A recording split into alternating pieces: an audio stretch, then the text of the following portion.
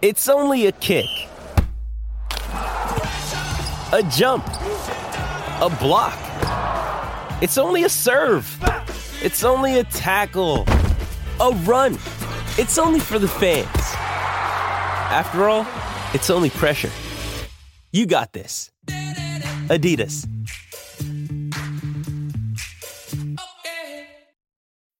Sign up to The Economist for in-depth curated expert analysis of world events and topics ranging from business and culture to science and technology.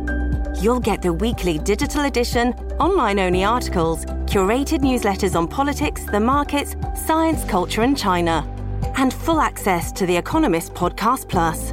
The Economist is independent journalism for independent thinking. Go to economist.com and get your first month free.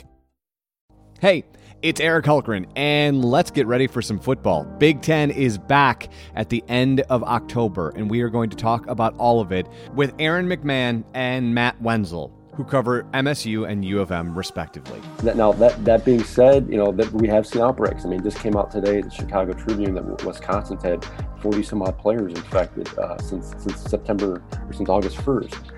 And we've seen outbreaks at Rutgers. We've seen outbreaks at Michigan State, like Matt was talking about earlier. Some of these schools have been hit hard. And I would suspect, like Matt was saying and theorizing, I think you'll see it would not surprise me if you saw one or two other schools in the Big Ten face the same reality as we get deeper into the fall. And that'll impact games. I think it goes without saying that people are excited that football is back, so let's get into this. My co-host, as always, Vice President of Content, John Heiner. John, how are you today? Well, Eric, my friend, I am confused. I'm not sure what world I'm living in these days. Am I living in the world that is beset by a pandemic and it's not safe? We're having outbreaks on college campuses and it's not safe to play college football? Or am I living on the world that we're having outbreaks on college campuses and it is safe to play college football? And apparently this week, the Big Ten has decided, after postponing its season, to resume its football season, which I'm a football fan, so it's going to be great to see some college football. But I think it also raises some big questions about their motivations and what they're trying to accomplish, and all in the midst of a pandemic. So today, as our guests, we have Big Ten football writers for University of Michigan, Aaron McMahon, and for Michigan State University, Matt Wenzel from MLive. Welcome, guys. Thanks for joining Behind the Headlines. Thanks for having us. It's good to be here. Good to be here as well. I mean, where do you even start to unspool this? It's been sort of like watching a slow motion train wreck. I mean, it's been a daily thing.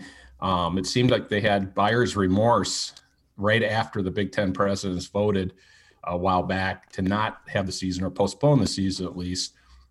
All of a sudden you had petitions, you had coaches speaking out. Jim Harbaugh was one of them, Ryan Day, parents groups, student athletes, all protesting. And there seemed to be a lot of resolve from chancellors and presidents. But then, a lot of stuff happened. And here we are. And they voted now in late October to resume the season. And there's a lot to unpack here. But if you would, guys, just from an overview standpoint, what the heck happened to cause this turn around? I mean, it might not be a simple answer, but where do you start? Aaron, why don't you go first? Yeah, and I've said this in other interviews I've done about the Big Ten situation, but given the fact that social media is so prevalent these days, and the way the whole thing transpired, it's almost like you can equate it to watching a sausage being made. I think you saw different factions kind of spill out into the public in terms of what they want and their motivations, and you didn't get all the facts. You're getting drips and drabs here and there, and it was quite a long journey. The last 35, 37 days have been wild from the beginning of the Big Ten's initial postponement until the reversal. You saw it was really a roller coaster of emotions, up and down. You saw, as you mentioned, you had players and coaches come out, and parents too. And then at the end of the day, though, I think the Big Ten presidents and chancellors, amid a lot of things, a lot of political pressure, and they said they got new facts from their medical experts, and then there's financial realities in all this too. So there's a lot at play here. There's a lot of things going on, but we're at the end of the day, we're at the same spot as we were, back in July and August as they were prepping initially for football season. Matt, earlier this summer, late spring, during workouts, MSU had an outbreak on their team, and they had to suspend their operations. So from Michigan State's perspective, wouldn't you think they might have a different approach or different view? Or was that just taken as run of the mill type of thing? It's going to happen with young people. I think Michigan State's situation is really unique. Michigan's similar, because you look at Samuel Stanley, who's the president. He's got his medical degree from Harvard, and he's an infectious disease expert. So I can't think of anybody you'd want running your university at this point in time who's more qualified to weigh in on these matters. And to give Michigan State credit, they are one of the schools that has been transparent in releasing COVID testing numbers. And at that time, guys got back to campus in June, and they'd been releasing numbers weekly. And up until it was around July 23rd or so, 24th, somewhere around there, when they halted workouts for 2 weeks, they had some of the better, more encouraging numbers that you'd seen among programs in the country releasing these numbers. And you had what kicked it off. You had one staff member who tested positive, and they immediately stopped workouts. So that was a Wednesday. And then they announced on that Friday that they had a student athlete and an additional staff member had tested positive. And that's when they announced the 2-week quarantine. So I think that was more out of an abundance of caution than anything else. And it probably told you that the initial pause, whoever that staff member was who tested positive, was someone who was in close contact with a lot of people on the team, hence the reason to shut everything down. But, I think overall their protocols that they announced back when they said they were bringing kids back to campus in June were among the better, more thorough, more detailed plans that I saw schools releasing. And I think that comes from leadership at the top and who's in place. So, they want to play like I think every, if not every other team in the Big Ten wants to. So I think once they got the clearance, what was widely discussed on Wednesday with the protocols in place for the Big Ten now, that they were on board once they could do it.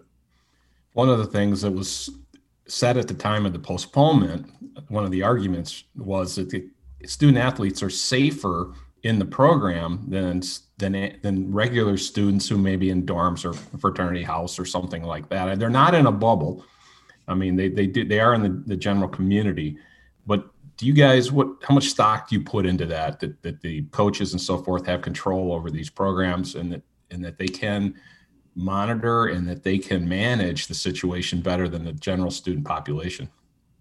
I think there's obviously some merit to that, just because when the student athletes, at least in Michigan's case, when they came back in mid-June, they're being tested weekly and in some cases twice a week. So they were getting regular testing. They were being monitored, like you said, and they were, and if there were issues, they had, trainers and medical folks at their disposal. Whereas regular students necessarily don't have that type of support.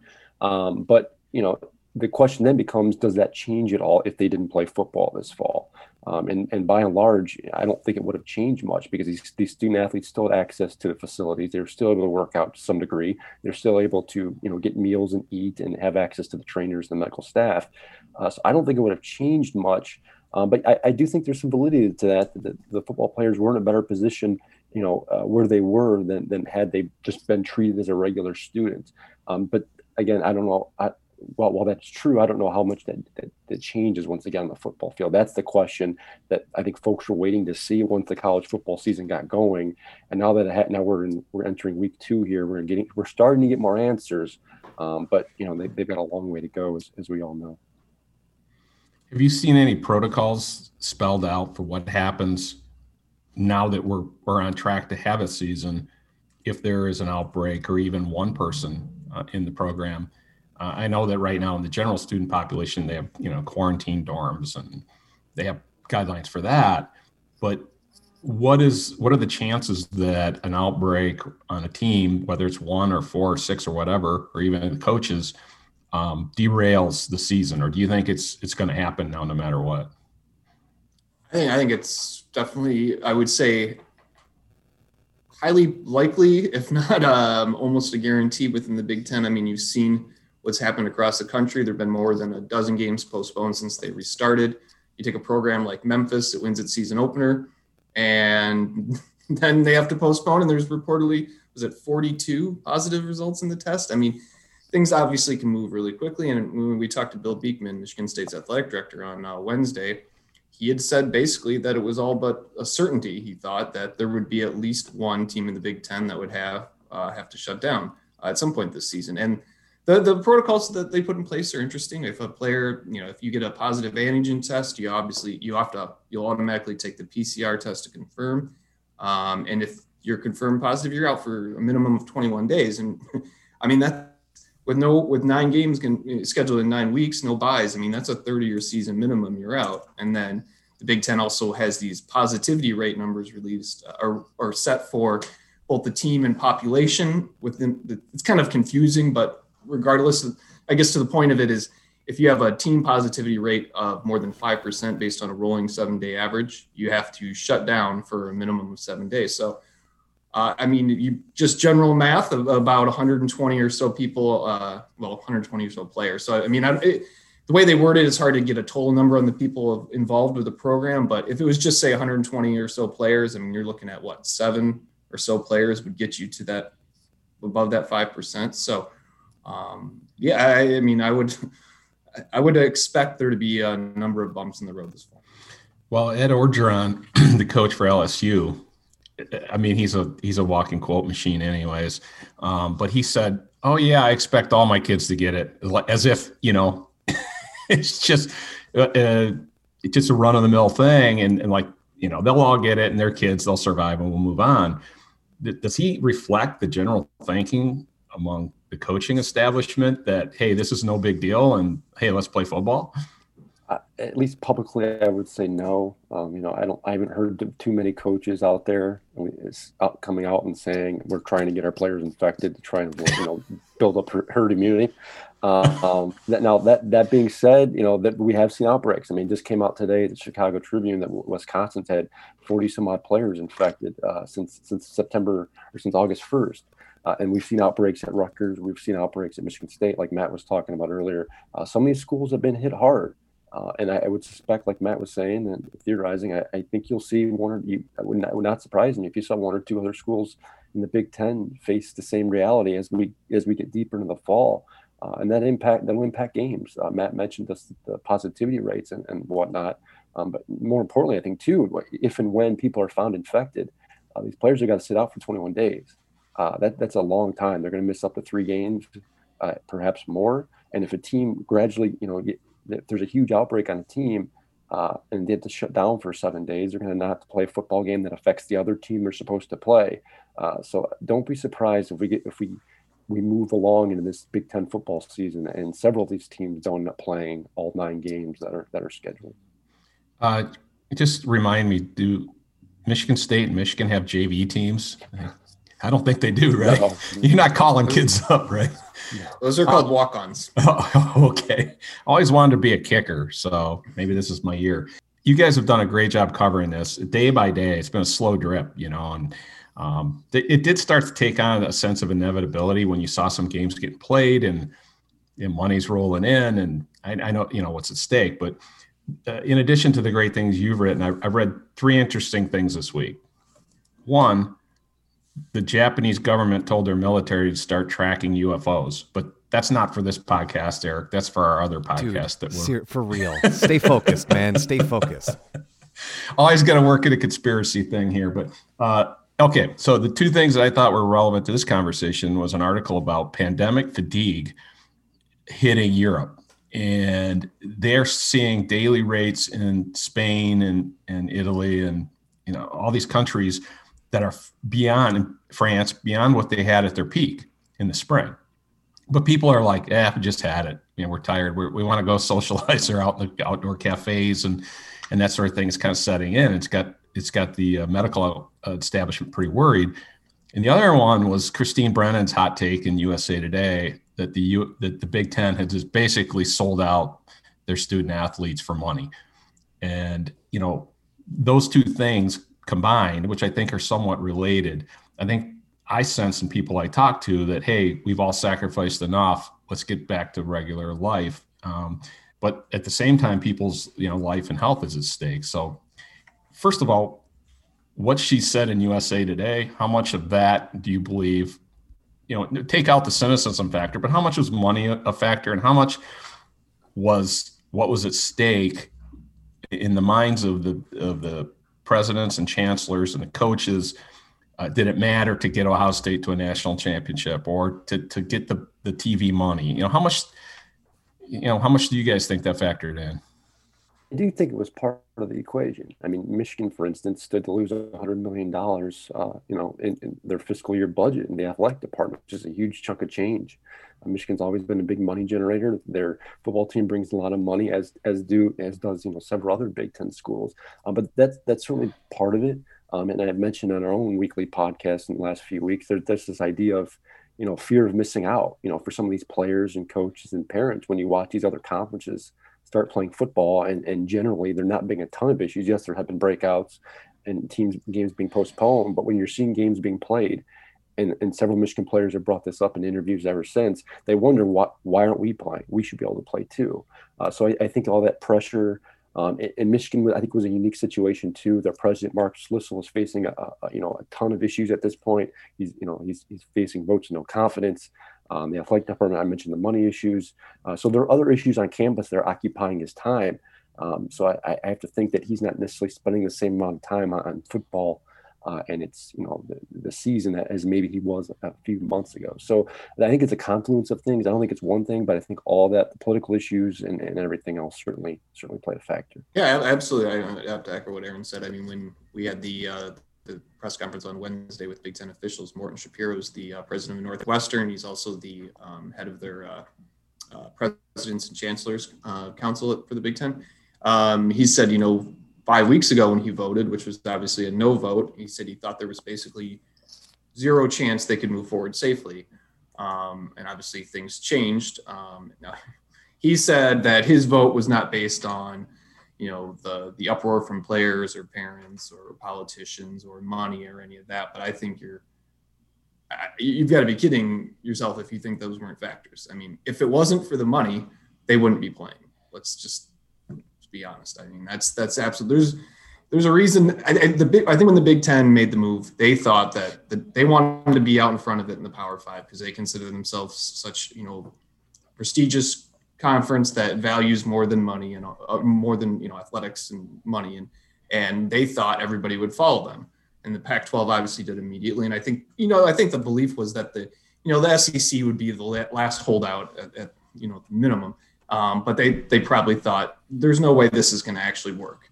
And then when you do see it starting to work in other places and you see I know it's not the best example to compare because it's not the same, but the NBA bubble and the NHL bubbles being so successful and these other programs playing, even though there are hiccups and there are games postponed, when Notre Dame is playing right across state lines and you have everybody, like Aaron said, asking, they're playing, why can't we? And the Big Ten has the money to put the same testing protocols in place, if not better than other college conferences, then put it all together and you get to this point. Yeah, that dynamic of, what you see around you, I think really started to hit. It happened with high school football in Michigan. The MHSAA postponed the season to spring. Ohio, the next week goes, we'll play. And at the same time, you were seeing all the pressure on Governor Whitmer from gyms, bowling alleys, indoor fitness places. And she said at one point, I will not be bullied.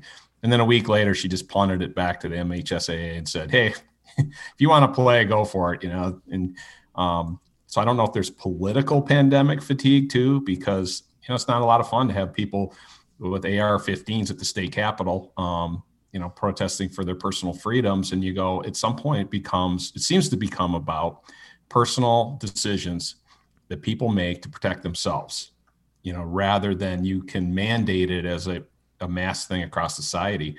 And it's just looking like people have to make their own choices. And, on that point, there have been players who opted out, and they opted out of the NFL and they opted out of NCAA football. But you guys have been writing and tweeting to our Subtext account subscribers, which, by the way, if you want to get insider info from Matt and Aaron on Michigan State and Michigan football, please consider signing up for our Subtext account. And they send several messages a day about what's going on inside the programs. But I can link to that in our column and the podcast notes. But anyways, what's the status? It looks like some of the players at least are reconsidering their decisions to sit out. So why don't you guys give our listeners an update on what's happening there and how that works? I mean, can they come back? What's the point of no return? Yeah, Michigan's had several guys either announced publicly that they were going to leave, declare for the NFL draft, or have signed with an NFL agent. Two were early on, about 6 days after the Big Ten initially postponed the football season. Cornerback Ambry Thomas and right tackle Jalen Mayfield, they both put out public statements. They both said that they weren't going to play this year and begin prepping. Since then, there's been indications, and Ambry Thomas, in fact, spoke on the record yesterday in a radio interview that he's trying to find a way back. That's where it gets complicated here, because under NCAA rule, once you sign with an agent and or start receiving benefits, money, compensation, things like that for travel or what the case, NCAA basically deems you ineligible. But there's an avenue, they believe here, that because the Big Ten came out and said we're postponing the season, and I think Commissioner Warren, a few weeks later afterwards followed up and said that the issue wasn't going to be revisited. I would suspect that these guys can make the argument that we were misled, we misread the situation, whatnot. Since then, Michigan's had a couple other guys, since even the Big Ten announced they're coming back.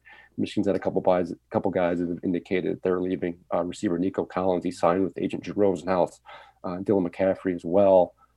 He anticipates to transfer from Michigan. So a lot of guys in limbo at this point. It sounds like Michigan might be able to get a couple of these guys back, but they're going to need an answer and a ruling, some type of ruling from the NCAA here relatively quickly. It does seem like it was a little bit of a bait and switch thing there.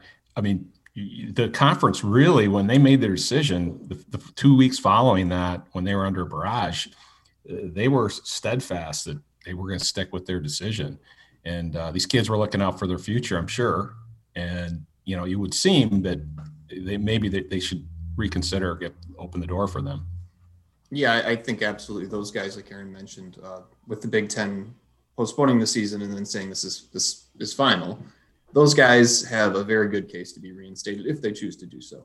The NCAA would definitely be in the wrong if they weren't allowed these guys to go back to play another season of football. Michigan State's situation isn't as I guess you'd say complicated as Michigan when it comes to this. They had 4 guys publicly opt out. Jacob Panasiuk, who's a starting DN, Jordan Reed is a starting right tackle. There's a backup linebacker, Marcel Lewis, and a true freshman offensive lineman, Justin Stevens. None of those guys were guys that were saying they were opting out to declare for the draft, because they're not quite at that level. Marcel Lewis is the one who has publicly opted back in at this point. The other 3 haven't said anything, and there hasn't been anything public from any of the other Michigan State players regarding opting out or guys opting back in. But for guys like Panasiuk and Reed, I would, if they still have concerns, so be it. That definitely be, that they want to sit out. That's obviously their choice. But when they opted out, this was before the NCAA ruled that all fall athletes get an extra year of eligibility and an extra year in which to complete it. So for a guy like Panasiuk and Reed, who are going into their senior years, they were looking at the possibility of, maybe the season is 3 games and it's cut and they don't have an extra year of eligibility, and your senior year is basically trashed, and that would obviously hurt your chances to play in the NFL. So when they made that decision, there was more uncertainty. They now have a ruling, so technically they could opt in, they could play this fall, and they could come back and play in another year in 2021. So there are definitely more options available to them at this point, and answers to questions. How does it, we'll get to like competitiveness and all this later, but what do these procedures look like now that it's a go? I know they've been working out, they've been following the guidelines, have been testing. I think they're going to go to everyday testing in the season, but how's the program going to look different? How's football going to look different from your perspective? Fans, for instance, already we're seeing in sports that are being played, like the Lions had no fans, and that was weird because when they blew the game, nobody booed, It was really bizarre. But also travel, practicing, all these things. What are the considerations that have come into play now? A lot of that's unclear at this point, but the Big Ten has said at this point they don't anticipate having any fans in the stands for any of the games this fall, which makes an interesting dichotomy with all this, because Big Ten games, a lot of these stadiums are packed a lot of the time, especially the Big House. They're used to packing 110,000 people into that monster facility. They're not going to have that this fall. It's going to be unique, I think, situation for the players and the coaches and everything else, because you'll be able to hear each other, whereas some games you're not able to. So I think it cuts, in a way, it'll probably cut away a little bit from the home field advantage perspective that some of these teams do have. But yeah, from a travel perspective, that remains to be seen. I would be surprised if those short bus ride trips, like when Michigan State play, maybe the teams decide to bus up the day of instead of staying in a hotel the night before. I wouldn't be surprised if Michigan continues to stay in a hotel the night before home games, stuff like that, so they're able to isolate their players. But it's going to be interesting to see how things change, even from a media perspective. At least covering Michigan, we're still unsure of how the protocols are going to go when it comes to the press box, if we're even going to be allowed in the press box. Because so far as I think Matt, same case with Matt and many of the other Big Ten schools, we're still doing interviews over Zoom. I mean, we haven't had face-to-face interaction with any of these players since January, since Michigan played in the bowl game. So it's, a lot of things are up in the air at this point, but I fully suspect it's going to be a different fall than the ones we've experienced in years past. Yeah. Well, for one thing, I know Michigan State will, at least looks like they will not be able to stay in the hotel before home games this year, because the Kellogg Center, where they always stay, is closed because it's being used as a quarantine and isolation facility for Michigan State students who test positive for COVID. So that's probably off the table for starters. But yeah, I think the travel stuff is going to be worked out. I mean, obviously, if you're Michigan or Michigan State and you're playing at Iowa or Maryland, you're not going to be busing there the day of, and you're going to have to fly and you're going to have to stay in a hotel and do all those things. But I think if there is another way around it to remove any sort of additional layer that creates a complication when it comes to interacting with anybody that isn't part of your group that is being tested daily, they will try to strip that away and do the best they can. And costs are obviously a concern at this point too, even though football is the money maker. Anything that you can use to reduce the cost will help the bottom line of your budget, obviously. These teams, they charter flights anyways, right? They're not flying commercial, standing around Detroit Metro Airport, so they can keep the people fairly isolated within the program.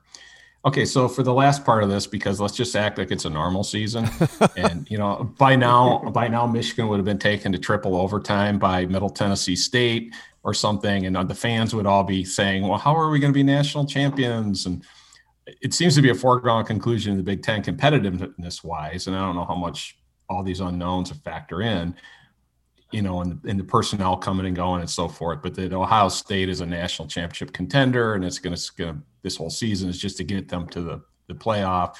But what's the competitiveness look like for the Wolverines and Spartans this year, especially with all the unknowns in the personnel? Michigan's a big mystery. I mean, I can remember this time last year, or even a few months ago, this time last year, Michigan was picked to potentially win the Big Ten. I don't see that being the case this year. They're down a lot of pieces on offense. At this point, they're going to have a brand new quarterback, a whole brand new offensive line. They just potentially lost one of their best receivers, Nico Collins. So they got a lot of things to figure out on the offensive side of the ball. If they can get some of these guys back on defense, whether it's Ambry Thomas, they potentially could have a very good defense.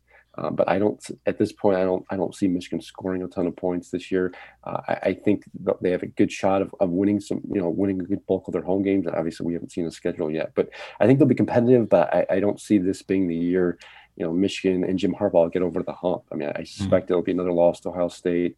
They'll have to fight for probably second or third place in the Big Ten East.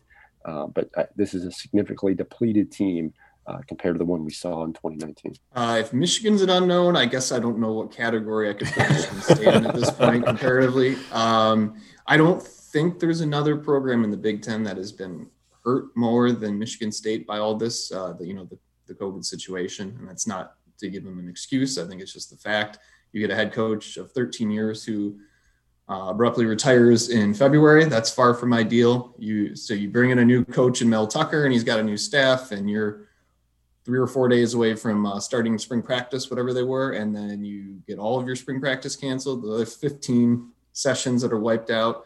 I mean, they've done the best they can, with installing schemes via Zoom and all that stuff. But they get back to campus, they start workouts, and right when the summer schedule was about to ramp up to allow 20 hours a week, they have to do a 2-week quarantine. And then you finally start fall camp, and 5 days later, the Big Ten pulls the plug on the season. So I mean, they've continued working out. They've continued to do everything they can within the regulation or within the rules allowed by the NCAA. But this is, a program with the new head coach, a new staff. You got new offense, defense, special teams, all this stuff. They haven't had a padded practice since December before playing in the Pinstripe Bowl in New York. I mean, and if they had, 17, 18 returning starters, you could say, all right, well, they'll just adapt. But I mean, they lost half their starters from last season. That was before Jordan Reed and Jake Panasiuk opted out. We'll see about them. But you lose a 3-year starting quarterback. You lose your top 2 receivers. You lose your leading tight end. You lose, well, if Panasiuk sits out, you'd lose your entire starting defensive line. 6 3-year starters overall on defense. I mean, you add it all up, and there are a lot of unknowns, and Michigan State didn't get too far down the depth chart last year because they did rely on so many upperclassmen. So there are some key pieces back. They got a promising young running back in Elijah Collins. Antoine Simmons is a good linebacker. There's some young talent out there, but it's really unknown. I think, I've said from the start, even before the COVID situation hit, I thought if Michigan State was to post a 6-6 record and make a bowl game, that would have been a tremendous success for Mel Tucker this year. Obviously, it's a different season and 9 games, but if they were to be around 500, remain competitive with teams that the big boys, Michigans, Ohio States, and Penn States, and just show an identity for what Mel Tucker's program is going to look like, show some improvement on offense after the last 2 years of miserable production, and just show growth week to week. I think that's a win this year. Nobody is predicting, nor should they be expecting them to contend in the Big Ten. So I'm hearing you say is that the annual Paul Bunyan Bowl is going to be a high-scoring, well-played affair between 2 teams that really know their identity, right? Yeah, Exactly. Yeah. Maybe not. It might be really competitive, though.